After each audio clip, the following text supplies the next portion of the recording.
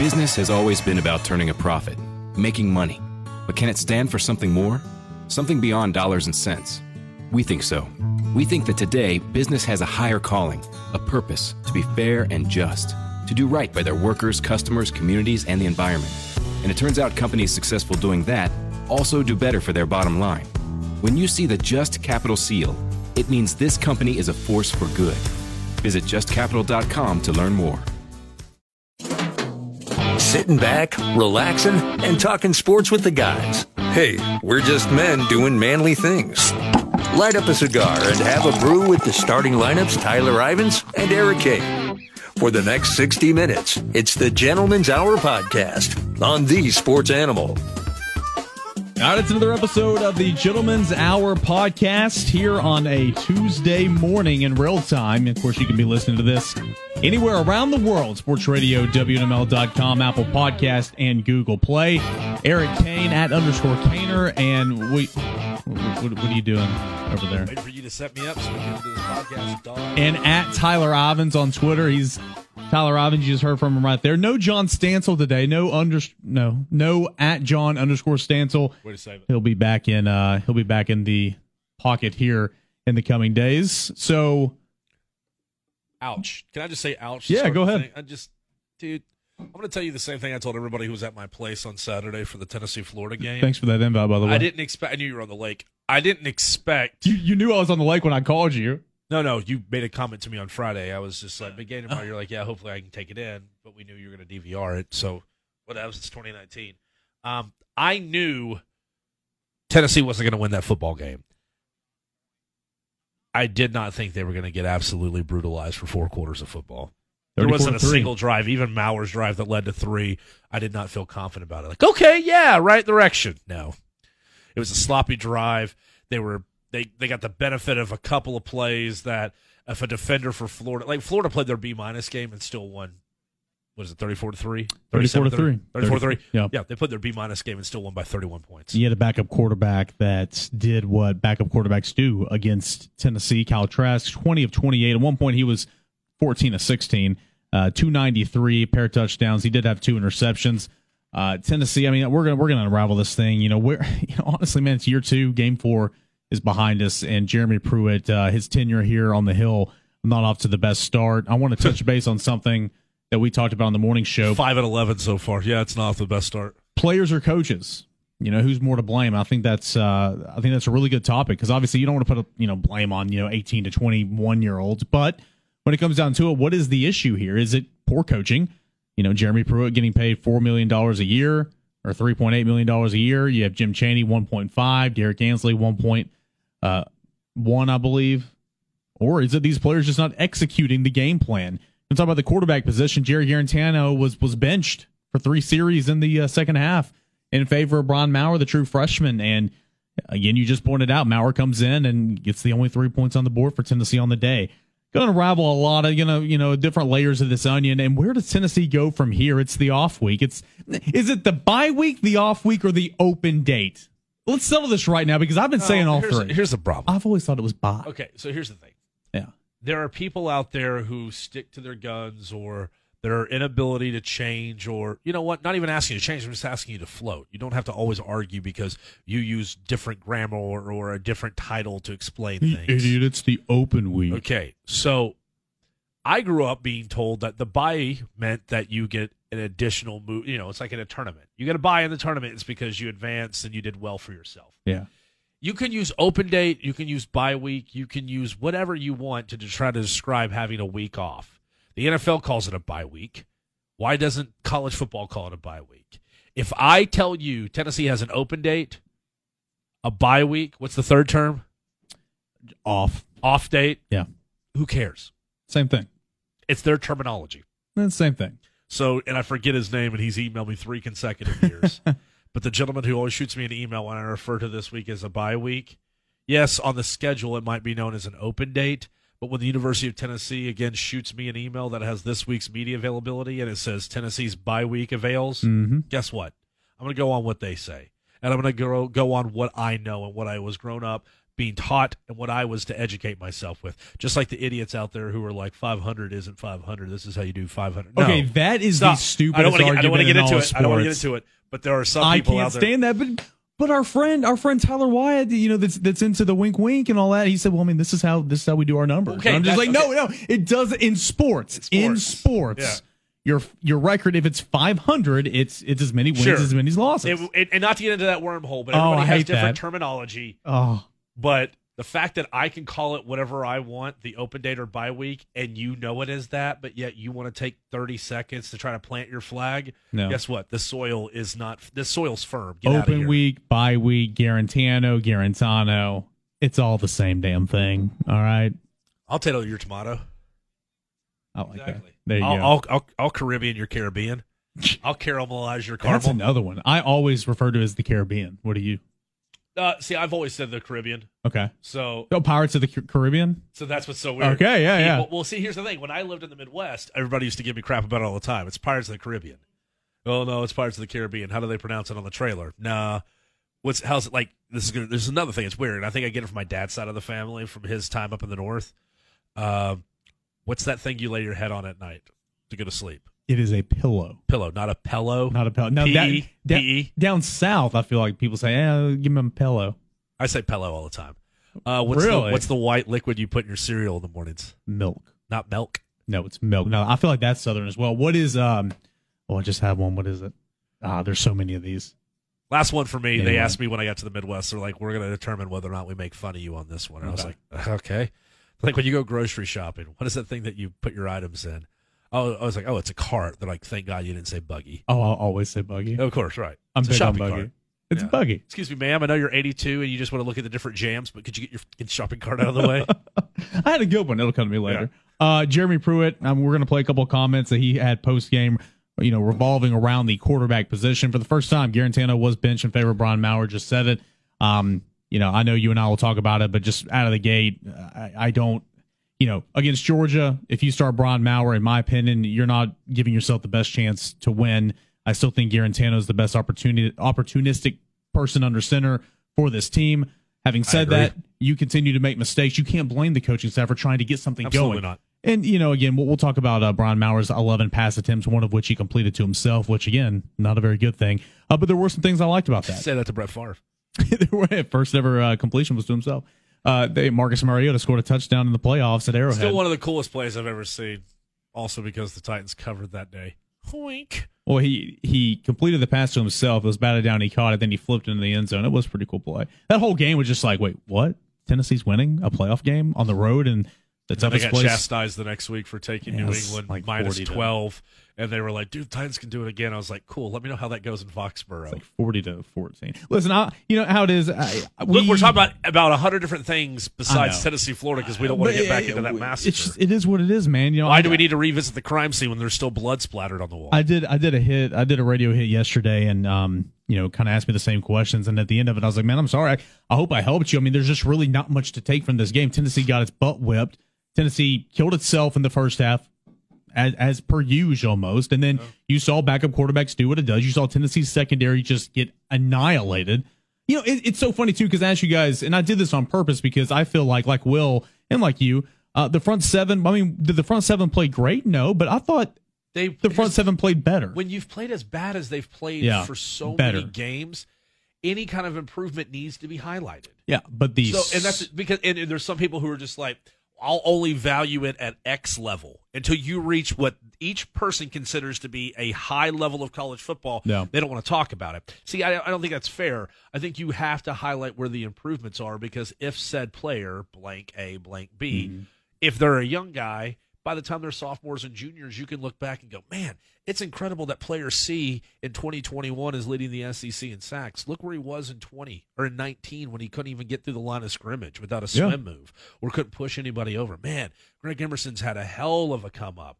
Oh, look at the way Emmett Gooden has improved since tearing his ACL in 19. These are the progress reports that we have to create now to see how far they've come later. So I think that's incorrect for anybody out there who doesn't like to play the let's watch them grow game. Yeah, and, the front seven was improved. I thought as a unit, that front seven played a better game. Still not great, but a better than where it was, as you've been pointing out.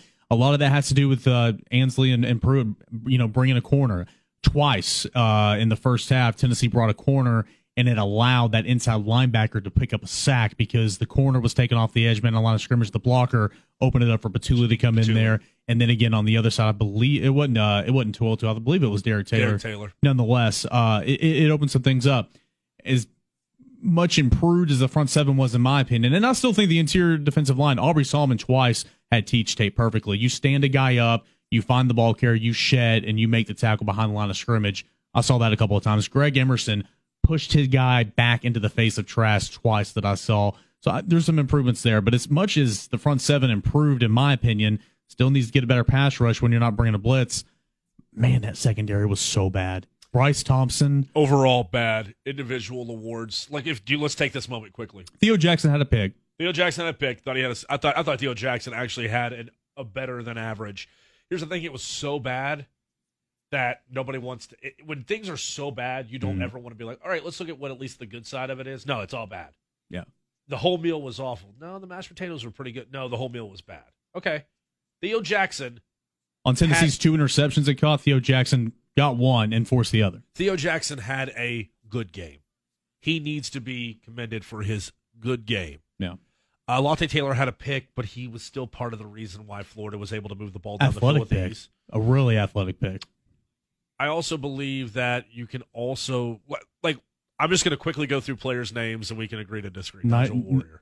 Same stuff, hideous, man. Hideous. Not good. Lante Taylor could have been better. Yeah. Bryce Thompson. Awful. Theo Jackson. Good. Thought Theo had a good game. Yeah. And you're Tennessee.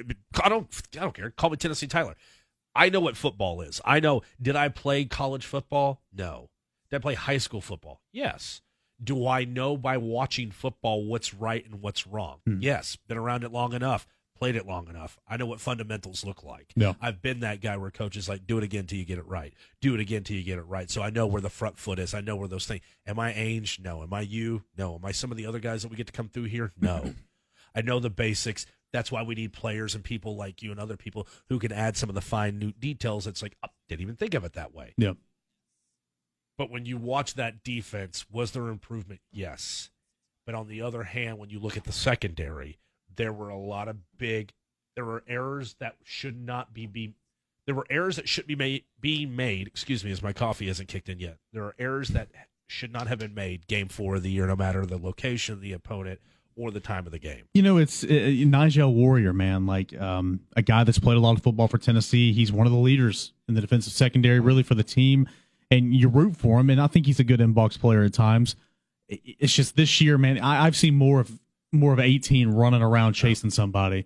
There were so many soft pockets in that secondary. And again, I think some of that could be credited to the linebackers not sinking deep enough. I think the linebackers been on the play action way too many times. Yeah. Daniel Batuli, I still think, is a step slow coming back from his knee scope, especially when he's in zone coverage and they do a shallow cross around the middle and he's chasing.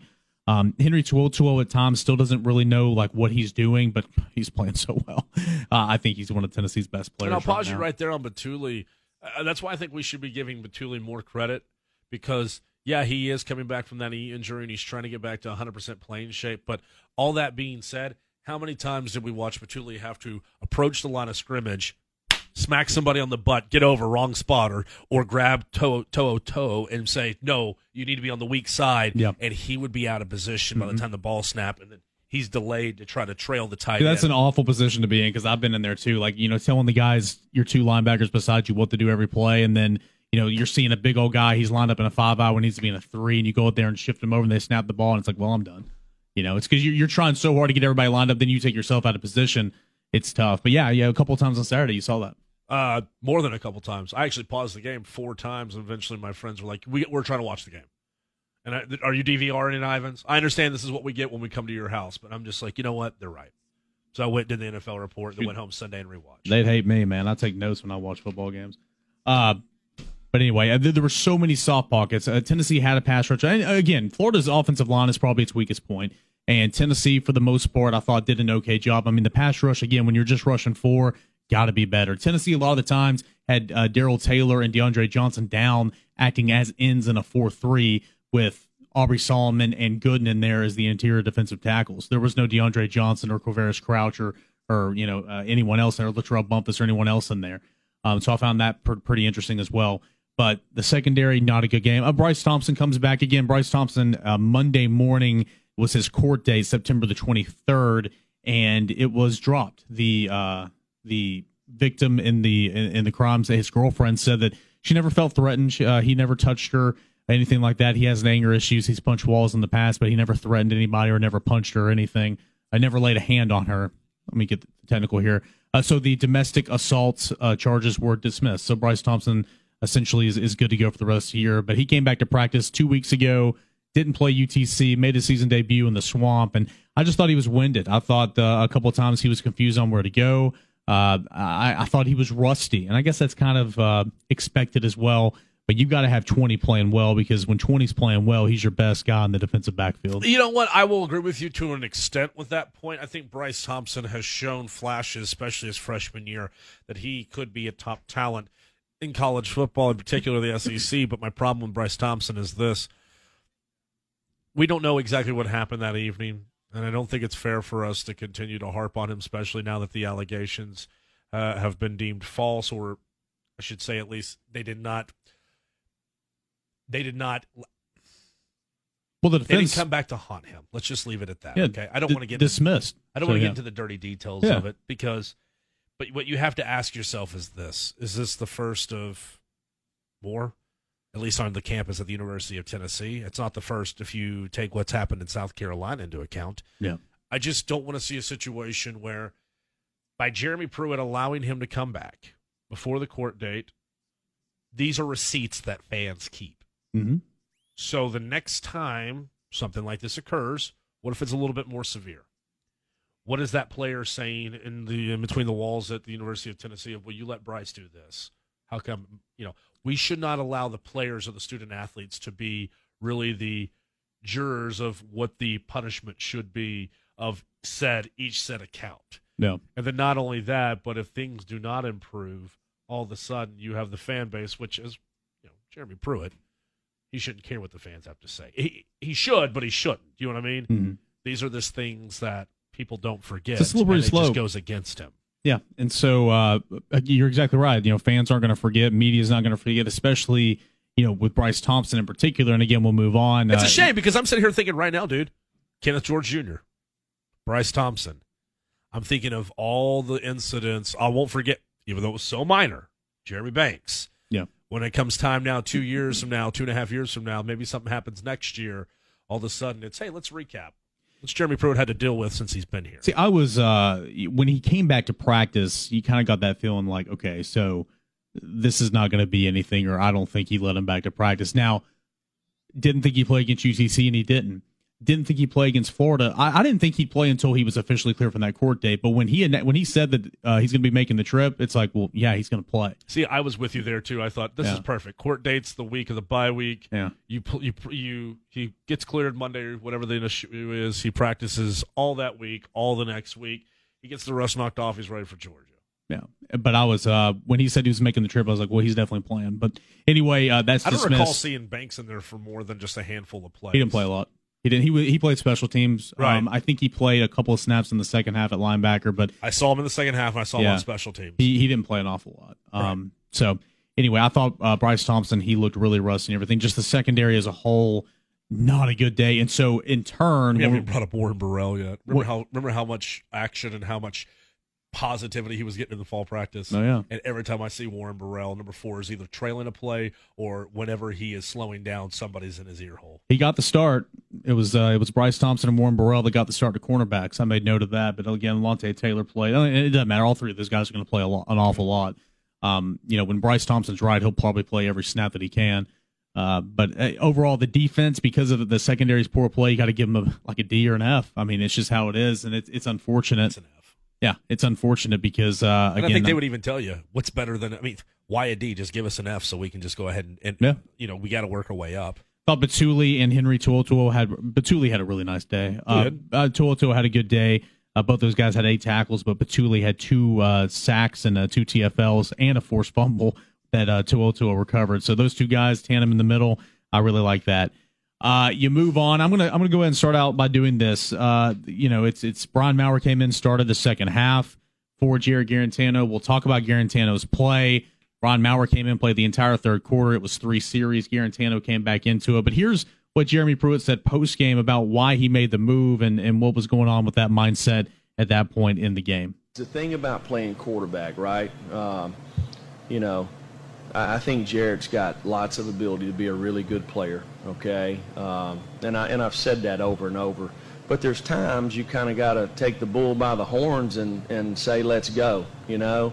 You got to make some plays, and you got to have an impact on the people around you, you know? So, and that's one of the things I've been talking to him about.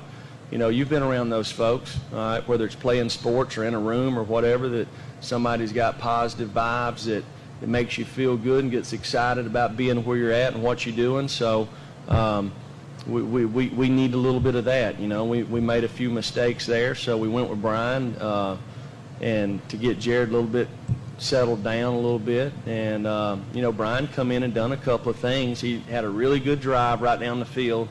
You know, and right there at the end, he kind of threw a ball into triple coverage. If he throws it on the other side, it's probably a walk-in touchdown. So, there's plays out there like that we've left out there a little bit today and have in the past, which has hurt our production offensively.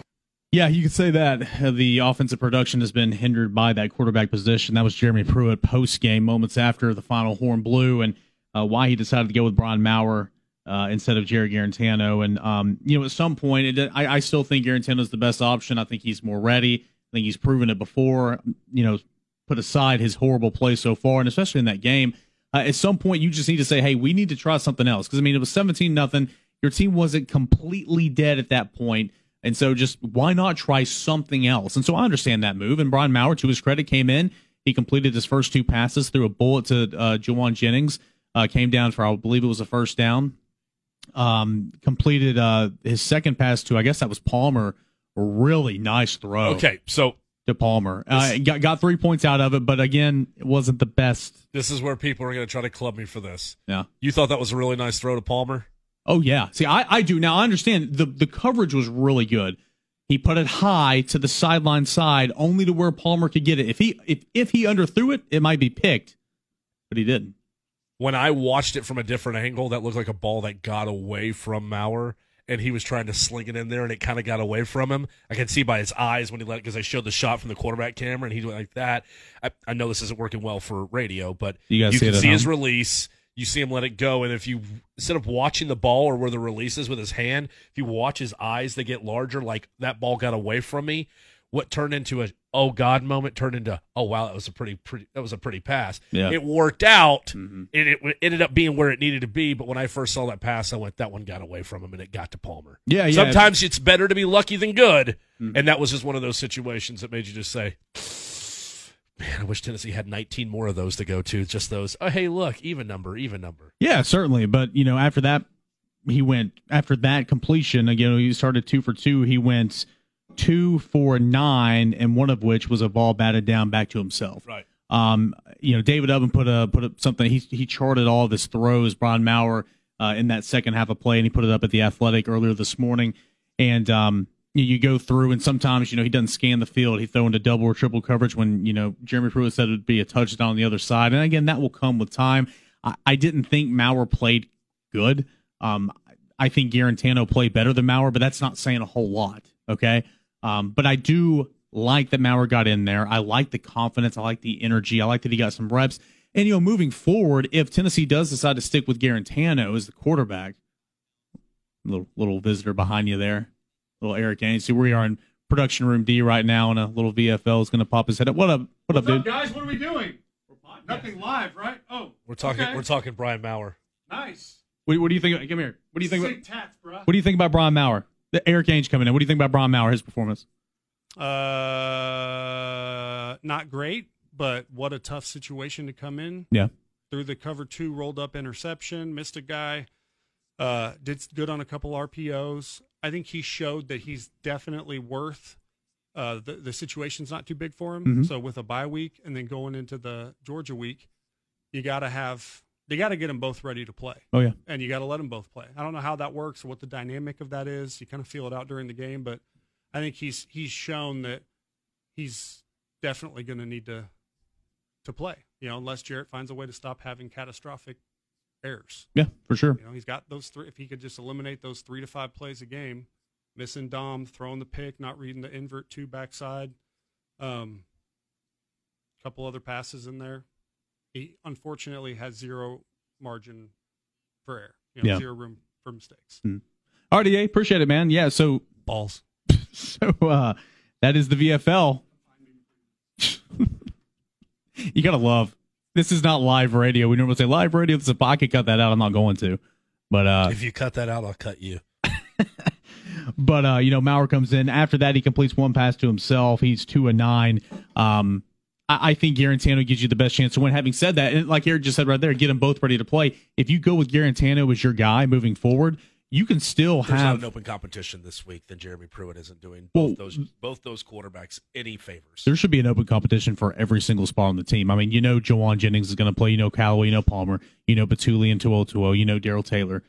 Outside of that, open competition for everyone. I'll continue to say that Garantano gives Tennessee the best chance to win each and every Saturday. Same. But it just seems like he needs somebody breathing down his neck going, no room for error, as Absolutely. Ainge just said, and I'll take your job if you would give me a small smidge to step in. If Maurer outperforms him over the next 2 weeks in practice, go with Maurer. Absolutely. But I do think Garantano is still the guy, and I think they're going to stick with him. But having said that, if you bring Maurer in like at certain packages of plays, he runs the zone read a lot better than Garantano. Garantano doesn't do it. He can't. And you saw against UTC, they had a couple run plays specifically designed for Maurer. You get towards the goal line in the quote-unquote red area, as Pruitt says, you can roll Maurer out there and do that as well. I don't want to bring this up to alarm anybody, especially if they're listening to this right after we publish it here on Tuesday morning. But we've played 4 games. Tennessee. Big mistake by me. It's one of my biggest bugaboos, and I just committed it. Tennessee has played 4 games. College football has played 4 games. We, as college football. Bye week for Tennessee. You just see the Derek King news for Houston. Transfer portal. We know how that is played. Anybody who thinks he's coming back to Houston next year. Redshirting as of now. I said transfer portal. I misspoke. Redshirting. But for the transfer portal, today's the day or Wednesday's the day where you're going to hear about a lot of players who could enter the transfer portal and leave the program. Don't be surprised if it does happen. And again, I'm just letting you know, you bring up all the talk about Garantano and Maurer.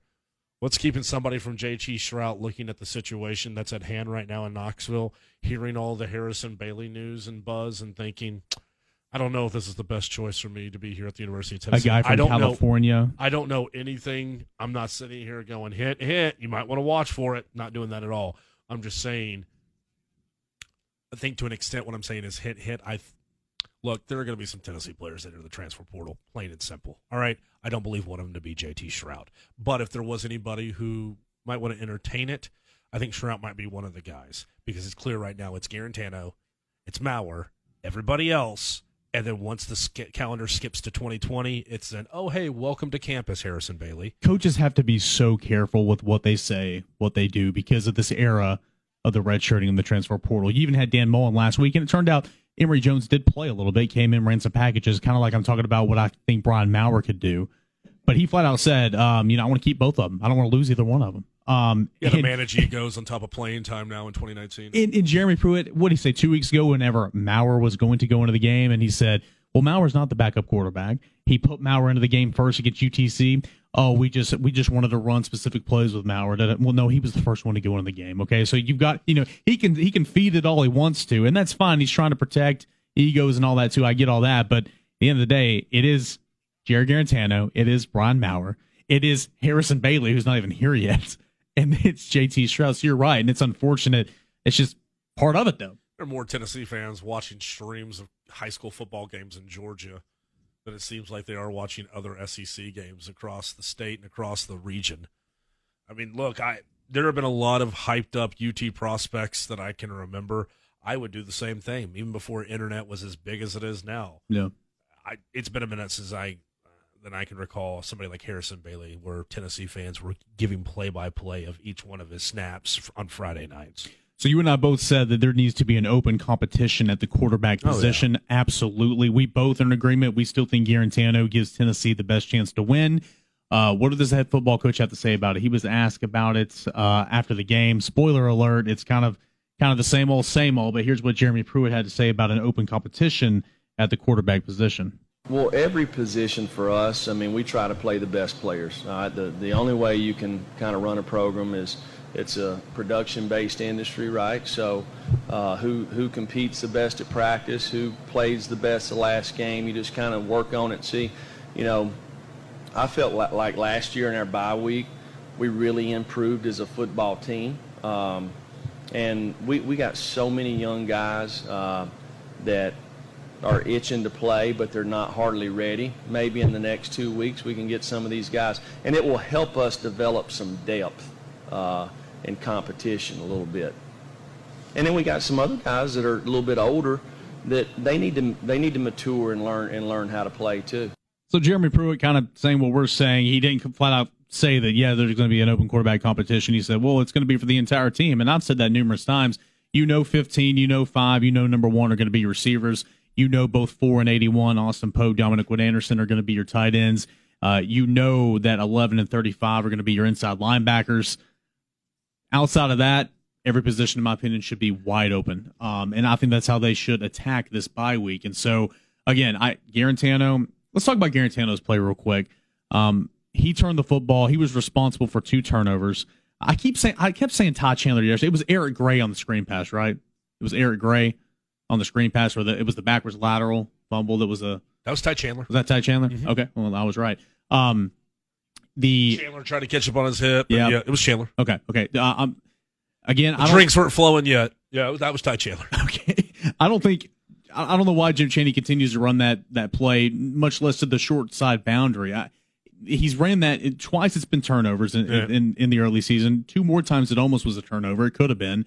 And so I don't know why you continue to do that. Because you hope Garantano can start hitting them in the numbers. I put that on Ty Chandler. He was looking upfield. He needs to make that catch. Was it the worst? The play against Georgia State, that's on Chandler. The play the play against Georgia State, I would really put on Garantano because he threw it 100 miles an hour. Yeah, but at the same time, you got to make the catch. If you watch it from the center field camera, when they see him turn, Chandler's eyes, he follows his hands down to his hips, and then before he thinks the ball's coming in, and you can see him start looking upfield, almost like an outfielder does. He has his glove to the ground, he's approaching the ball, and he takes a peek away from the ball to see if the runner's rounding third to throw home, and then right under the emergency exit. That's how I view the 3-base error. That's how I view what happened on Saturday. I feel like he started looking upfield a little bit before he secured the catch. That's on Chandler. Yeah, and so I feel like that's on Chandler. There was a miscommunication with he and Marquez Callaway, regardless of whose fault it was. I mean, there was an obvious miscommunication. I mean, he thought Callaway was going to be there, and literally it was just a blue shirt. That's on the quarterback. You got to put that on the quarterback. That's on him. The one to Juwan Jennings, make the catch, man. And Tennessee went after. Tennessee went after Jennings like 6 times in the first quarter. He finished with 7 catches, 73 yards. He had a great day, but the one thing people remember is what he should have done on the catch and what he did do whenever there was the 15 yards and he knocked over the catch. It's just inexcusable. But the play right there in the end zone, I thought was a good throw from Garantano. Threw it high, went up there. Hit him right in the face mask. Got to catch it. So 2 of the 3 I just mentioned, I'm not really putting that on Garantano. What I am putting on Garantano is Dominic Wood Anderson. That's a walk-in touchdown. That was awful. There was nobody within 8 yards of him. That was probably the worst play of his career. Yeah. Garantano has made a lot of passes. He's done a lot of things. I have to go back and look at all the things. It wasn't an interception or anything like that. But look at where he was when he threw the ball. He was throwing it off balance. I can't speak from experience because I haven't played the quarterback position since I was in grass. Everybody's talking about footwork. Like, dude, I've never done that before, so I'm not going to critique it. Last time I played quarterback, I was 11 years old. Yeah. I was at Inskip. Yeah, a little recess. Playing for the Eagles. And there's sometimes somebody is so wide open, you get so anxious, and you're just like, oh, just get out of your hands, and the rest is – and then everything takes over, and it just floats on you. Yeah. And Garantano was being flushed, and he was off balance, feet were off the ground, and just think he could whip it in there. And it was just like a little much there.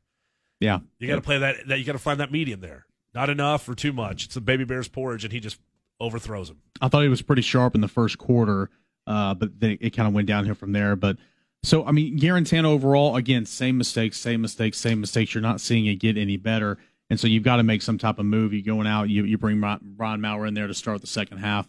So we'll see. I think there's going to be an open quarterback competition. We'll see what Tennessee decides to do. But here's the risky thing. I know a lot of fans have been saying, well, the season's lost. You're probably going to start 1-6 if you don't beat Mississippi State. Why not just go with the young guy built for the future? Why not? And I understand that viewpoint. It makes total sense. It's one that should be talked about and discussed. Absolutely. But as Will West would say, you do that, you lose the team, and then you lose to a wide receiver playing quarterback at Kentucky. What's to say Juwan Jennings, Marquez Callaway, Daniel Batuli, Darrell Taylor are going to play hard if Garantano's, it's widely known that Garantano still is the best option under center, but you're just looking for the 2020 season and playing Brian Maurer. That's the risk that you're putting yourself up for if you decide to do that. I think Jeremy Pruitt's going to play the guy that he believes gives them the best chance to win that Saturday. I full-heartedly 100% believe that. What are your thoughts on that? What if you were sitting in the head ball coach's chair, what would you do in this situation? What you do is let me turn that question and ask you a question. As of right now, who gives Tennessee the best chance to win a football game? Garantano. Okay. What did Brian Maurer show you in the short time we saw him 3 drives on Saturday that makes you believe, okay, he can really give Garantano a run for his money? Bold, not scared, decisive. But again, for when I say decisive, he was very reckless. I think Brian Maurer has escapability. I think that you can do more things with him in the run game. You can, again, I mentioned zone read, just straight quarterback run plays that you see with Emory Jones, a little Kyle Trask. I think he brings that element. But again, very decisive. As soon as he gets the ball, he sees his receiver, he's going to throw it, and he throws it. And you saw it. Sometimes he threw it into double coverage. Very reckless. Is Tennessee in position right now to throw caution to the wind? Yeah, you're 1-3. Is your season lost? No, but you see who's coming up in the remainder of your schedule, at least through the month of October. Yeah. I ask you, is Tennessee in a position right now where it's, we've reached DEFCON 5, we got to pull the plunger? No. Then Jarrett Garantano needs to be your guy. Yeah. If I'm Jeremy Pruitt, look, your job isn't to let things get out of hand. Your job is to try to keep your emotions in check, watch the film, trust the staff that you've built around you, and go, is our job here to win football games? All right. Who puts us in the best position to win those football games? Because we need to know who the starting 22 are between now and October 5. I know that's very bland and that's very coach speak, and anybody can say that and be like, oh, look at Ivans over here. But the point is, even as hectic as the season's getting, all the noise, the rattling outside of the walls of the hill, they're getting louder. All right? People are getting tired of talking about egg-on-the-face losses for the University of Tennessee. People are tired of clicking on national websites, and one of the footnotes or one of the heavy-clicked links is about the University of Tennessee. Yeah, that stinks. And until there's something that happens on the playing field that makes things different, that's the way it's going to be. And it does not help if you go and make a knee-jerk reaction by putting Brian Maurer in a position he's not ready for just because you think Jarrett Garantano needs to sit down and think about things for a little bit. Again, I'll say this. Did Brian Maurer outplay Jarrett Garantano on Saturday? No. If you think that, I advise you to go back and watch the tape again. However, that's not but Eric, the only time they scored it was when Maurer was under center. To that, I would say, and Josh Schwartz said it on his podcast that I listened to yesterday, Juwan Jennings dropped 7 points. Juwan Jennings dropped 6 points. It was a touchdown. So you going to put that on Garantano? No. So, they only got points whenever Brian Maurer was under center. You had a touchdown down there that was Juwan Jennings' fault. So that's my counter to that. So, again, that's not a credit to Garantano saying he outplayed Maurer because Garantano did not play well. Did not. But still, he did play better than Maurer. But, again, there's some things you like from Maurer. I'll say this moving forward. I hate the 2-quarterback system, and I really hope that it's not something – all right, so Garantano, you get the first 4 series. Maurer, you'll get the next 2, and then we'll go from there. I hope it's not that. Again, if Garantano is your guy and you have straight packages to roll in with Maurer, I'm for that because you've seen successful teams. We talked about it last week when Tennessee was preparing to play Florida. Remember Chris Leak? That's Kyle Trask. Remember Emory Jones? Remember Tim Tebow? That's Emory Jones. Those two played in 2008, won a national championship. I think that's the only time I can remember 2 quarterbacks actually working in college football. Very well, but it has worked. But they had specific roles. Chris Leak was the starter. Tim Tebow was his backup, but Tim Tebow came in and ran the Tebow package on the goal line, short yardage situations, all that stuff. So I think there's some things you can do right there with Maurer, but I hope it's a Garantano or a Maurer, you're the guy, you're the backup, whatever it is. I hate two quarterbacks. Like, whenever it was Clausen and Ainge rotating back and forth, Ainge and Schaefer early on in 04, Dobbs and Worley, whoever it may be, I can't stand playing two quarterbacks. Hate it. I hope that's not the case where You're we're going to see moving more towards of that happening now because of this whole transfer portal rule. I know. And the I shame is that people who complain about it the most are coaches. And guess who was the one who wanted it the most? The coaches. Yep. They created their own nightmare on this one. You squawk loud enough, eventually you got to adjust to the rules to a squawking baby, and nobody can enjoy it. Careful what you wish for, coaches. Running game was kind of shut down. Florida's front seven's very, very good. I did think, and we'll just minor stuff here, I thought Tennessee's offensive line played okay.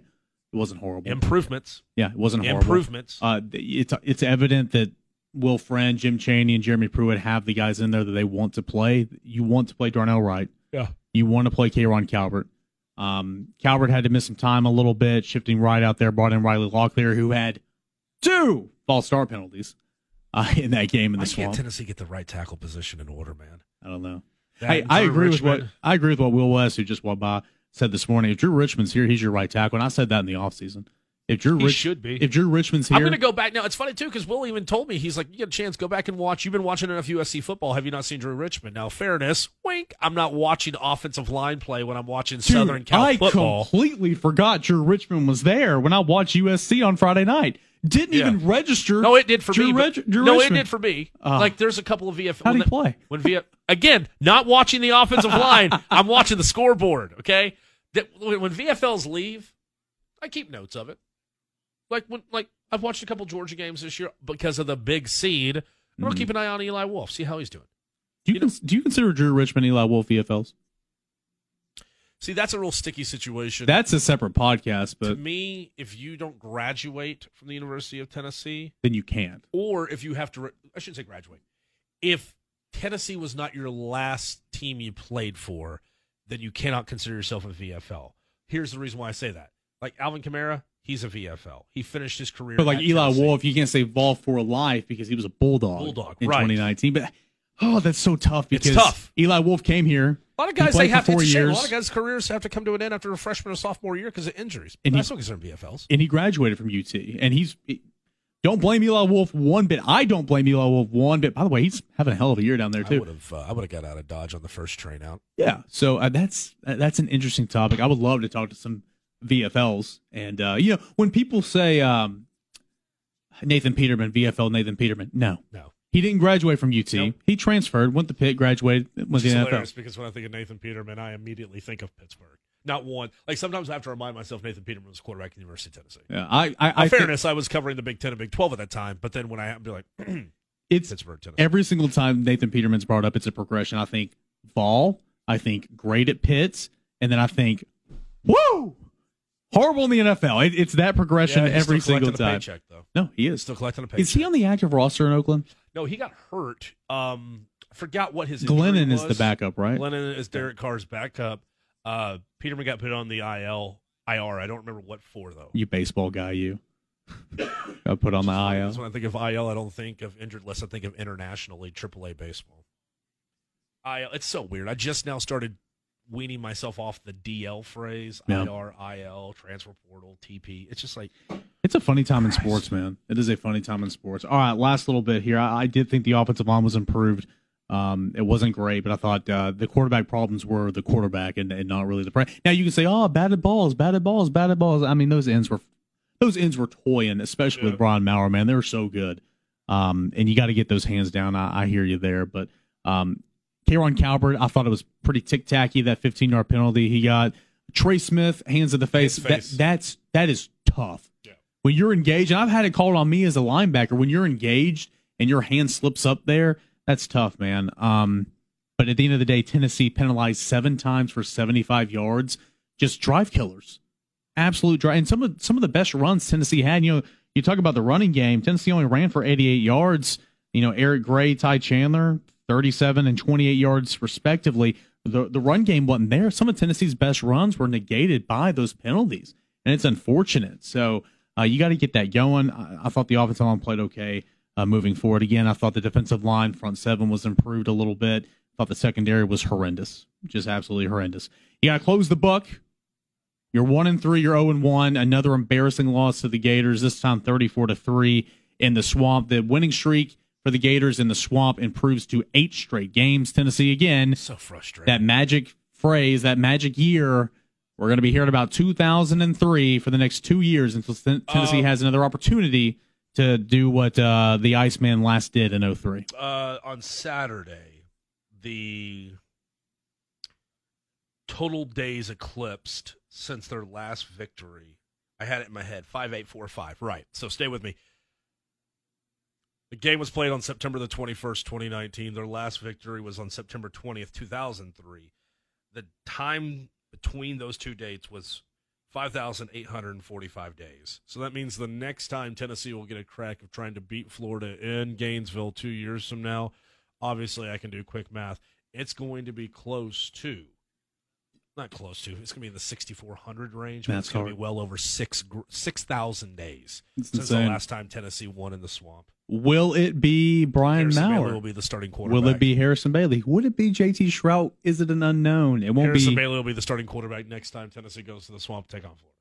I mean, Garantano, unless he literally today, were to redshirt, got a medical next year, it won't be Jared Garantano.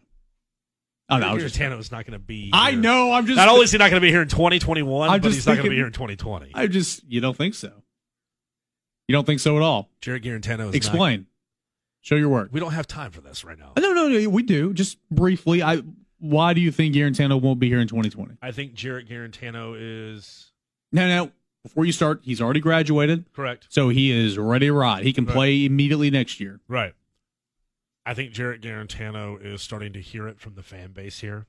I think Jared Garantano is frustrated with the constant exchange of offensive coordinators. It's going to happen again if you leave. Yeah, I think that even though him and Pruitt really worked on their relationship over pie and cobbler and all that during the offseason. It's a Southern thing. I think that Jarrett wants to go somewhere where he thinks he can win because it's his last crack at college football, and Tennessee's not going to be in a position to win next year, at least something big. And who's to say that he goes somewhere that, I mean, obviously, there's nowhere he's going to go where he's going to be the starting quarterback where they're up for winning something then. But maybe he can go somewhere else. Maybe he can go to the Big Ten. Maybe he can go to the Big 12, and he can find somebody he's comfortable with, and they can find a way to get him some playing time. I could be dead wrong. Is this just a gut feeling or hearing whispers or anything? No, I think it's just a gut feeling that you hear all the – does Jarrett really want to go through the entire offseason of Maurer pushing him this year, and then here comes hotshot Harrison Bailey coming in as well? Probably not. He knows that his cord is as short as it's ever been. Mm-hmm. But do you want another new offense? Do you want another new coach? I think, you know what, as a kid from Jersey, that would be 5-5. You know what, though? That's insane. I just call it a hunch. No, I mean, it would make sense. People who hear that right now are just saying, that's as Ivan shooting off the hip. Call it a hunch. I'm not dismissing it because, I mean, if I had gun to my head right now, I'd say, no, that won't happen. But it's certainly not out of the – I mean, again, he's graduated. He could play immediately. I think he is getting frustrated with being here in Knoxville. I really do. What happens if Maurer takes that job from him by the end of the year? Yeah. He's gone.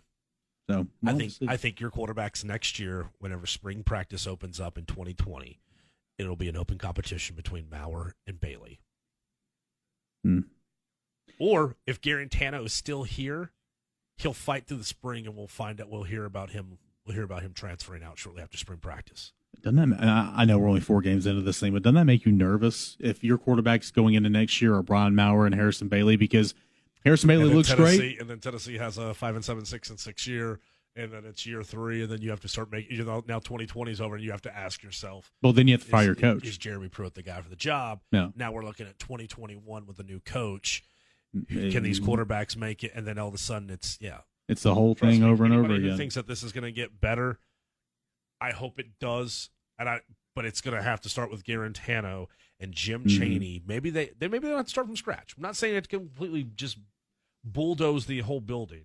But you've got to put a fresh coat of paint, rip up the floor, put new furniture in. You've got to give it that wow factor. And it that sucks, makes too, it look because like that they're building to something. This 2019 class, I was talking with Will this morning, this 2019 class is good. I mean, Tuo is going to be in the NFL one day for sure. I think Warren Burrell can be a good player. I think Wanya Morris and Darnell Wright will be great players. I think Quavaris Crouch, Chris Rumpf even talked about the quarterback level, saying, man, he has been playing so good. He was a running back this time last year. Like, this class is good. And man, they're just going to get better. They're going to get better. But the wins have got to come along because, I love, the 2018 class for Jeremy Pruitt. Really, and in my opinion, I mean, it was tough because he had to salvage it. He came in. I know it's Jeremy Pruitt's class. I don't consider that Jeremy Pruitt's class. You had to salvage it. Me, a table, friends with a brown bottle. Jeremy Pruitt's first class was 2019, and man, what a hell of a class it was. Yes, exactly. And he's going to follow it up with maybe grabbing Bailey. I don't think Bailey wavers. I think Bailey's committed to the University of Tennessee. Bailey wants to be here. Yeah. Also, why? Because he knows he can come in immediately. He can come in. He can be the next Trevor Lawrence. It's another reason why when you ask me about Garantano, we'll see. I would be so nervous if going into the next year it's Brian Maurer and it's Harrison Bailey, just because Bailey you just don't know yet. He could be great, but the Maurer, it's like, I don't know. We're 4 games into this thing, but a lot of questions that need to be answered. A lot of questions won't be answered here on this bye week before Tennessee plays Georgia. 7 o'clock ESPN, October the 5th. I'll leave you with this. Is Jeremy Pruitt's, this is kind of out of left field, I just want to, is Jeremy Pruitt your head coach through 12 games this season? Yes. Okay. Is Jared Garantano your starting quarterback against Georgia at home next week? Yep. Okay. 2 for 2. I agree. 100%. Do you see Bailey play more than 15 snaps? Bailey. Getting ahead of myself here. Maurer. Injuries come into play? No. No. Okay. All right. Tennessee. I think Garantano is going to be, believe it or not, this is going to sound nuts. In typical Tennessee fashion. He's going to light it up. No, I don't think he's going to light it up, but he looks like an absolute doorknob out there against Florida. Yeah. Then you get a week to prepare, and it's just like, God, watch him just get hanging on a rack today against Georgia. And then it's halftime, and it's like, Tennessee, believe it or not, is still in this game. Garantano is not the reason why they're trailing by 10 to 14 points. Like, I could totally see the halftime score being like 28-13 and Garantano being like 14 of 18. 180-something yards, couple, touchdowns. A couple 2-treat scores. I'm telling you, man. Is Georgia going to blow the doors off that game? Probably. But it won't be by halftime. What's the line going to be? That's a really good question. See, I tried to talk it down to 24. Dogs. I tried to talk it down to 24 Monday. Okay, so look at the top. Okay, quickly. Give me 10 seconds. Okay, you got 14 there. Then you got to add it, and then you got to do the 21, and then you do the 3, so it's back to 18. But then they're that 23. I'd say it's 23.5. Really? I thought you said the other day that you thought maybe 28. 23.5, and the only reason why, but no, that's where I think it'll close. Okay. I think it opens at 23.5. People are like, that's way too low. You see it get bet up within like hours to maybe even 24.5. By the next day, 25. People will push it back down to like 24-ish, and then you'll see people hit it hard in Vegas, late money coming in that Saturday night. And they're just like, let's finish on a strong note. That sucker will close in the 27.5, 28 range. Gentlemen's Hour podcast, Tyler Robbins, Eric K. No John Stansel here today. He'll be back with us next week. That's at John_Stansel, at Tyler Robbins, at _Kaner. Now that I think about it, this is going to be that Georgia-Tennessee game. You're going to want to jump on the line as soon as it opens. Yeah. Because I think Vegas right now knows which way they want to lean, but they want to see where the public takes it. And this is what I'll say to the people out there who are like, I'm a betting guy. Vegas didn't get lucky and built all those billion-dollar buildings out there. They had to take money from the public, right? Let them open it. They let the public decide which way that the wager is going to lean, and that's when they start stealing easy money from people like us. The Fat Jack joins our programming every Friday night at 11 o'clock. I don't know when you're gonna start doing your little thing. I've thought that last couple weeks. Like, here's what's weird. I feel so bad for the people out there because last week I posted my to the window picks and I listed the wrong number on my USC over under. Someone's like, "Ha, Ivan's busted by a half point," and the whole time I was thinking, I can't believe I'm gonna lose this by a half point. And then a buddy texted me, is like, "I can't believe you're about to survive," and I'm like, "What are you talking?" And I had to go back and check the app, and I was like, I'll be damned, I did get it at 53.5. So everybody's like, nah, you're lying. And I'm like, check the timestamp on the ticket. So bad on me. I did completely blow the UCF game, but Baltimore +6. They only lost by 5. That line will open up for Tennessee Monday of next week, and we'll have to see what it sits at for Tennessee and Georgia again, 7 o'clock ESPN inside Neyland Stadium. Best game of the week. Keep an eye on Arizona State, UCLA this week. Or Cal. 4-0 Cal at home against visiting Arizona State. Taking Arizona State. Herm Edwards, man, the guy loves to cover. He might not win, but he loves to cover. That's Tyler Ivins. Fat Jack. It's Tyler Ivins. Fat Jack without a mask on. Gentleman's Hour Podcast, Apple Podcasts, Google Play, Sports Radio, WNML.com. Enjoy your bye week, everybody. Take some time off. It's open for you to do whatever you please. We'll talk again next week. Another Gentleman's Hour podcast is in the books with the starting lineups Tyler Ivins and Eric Kane. Chat with the guys on Twitter @TylerIvins and @_Kaner. It's the Gentleman's Hour podcast on the Sports Animal.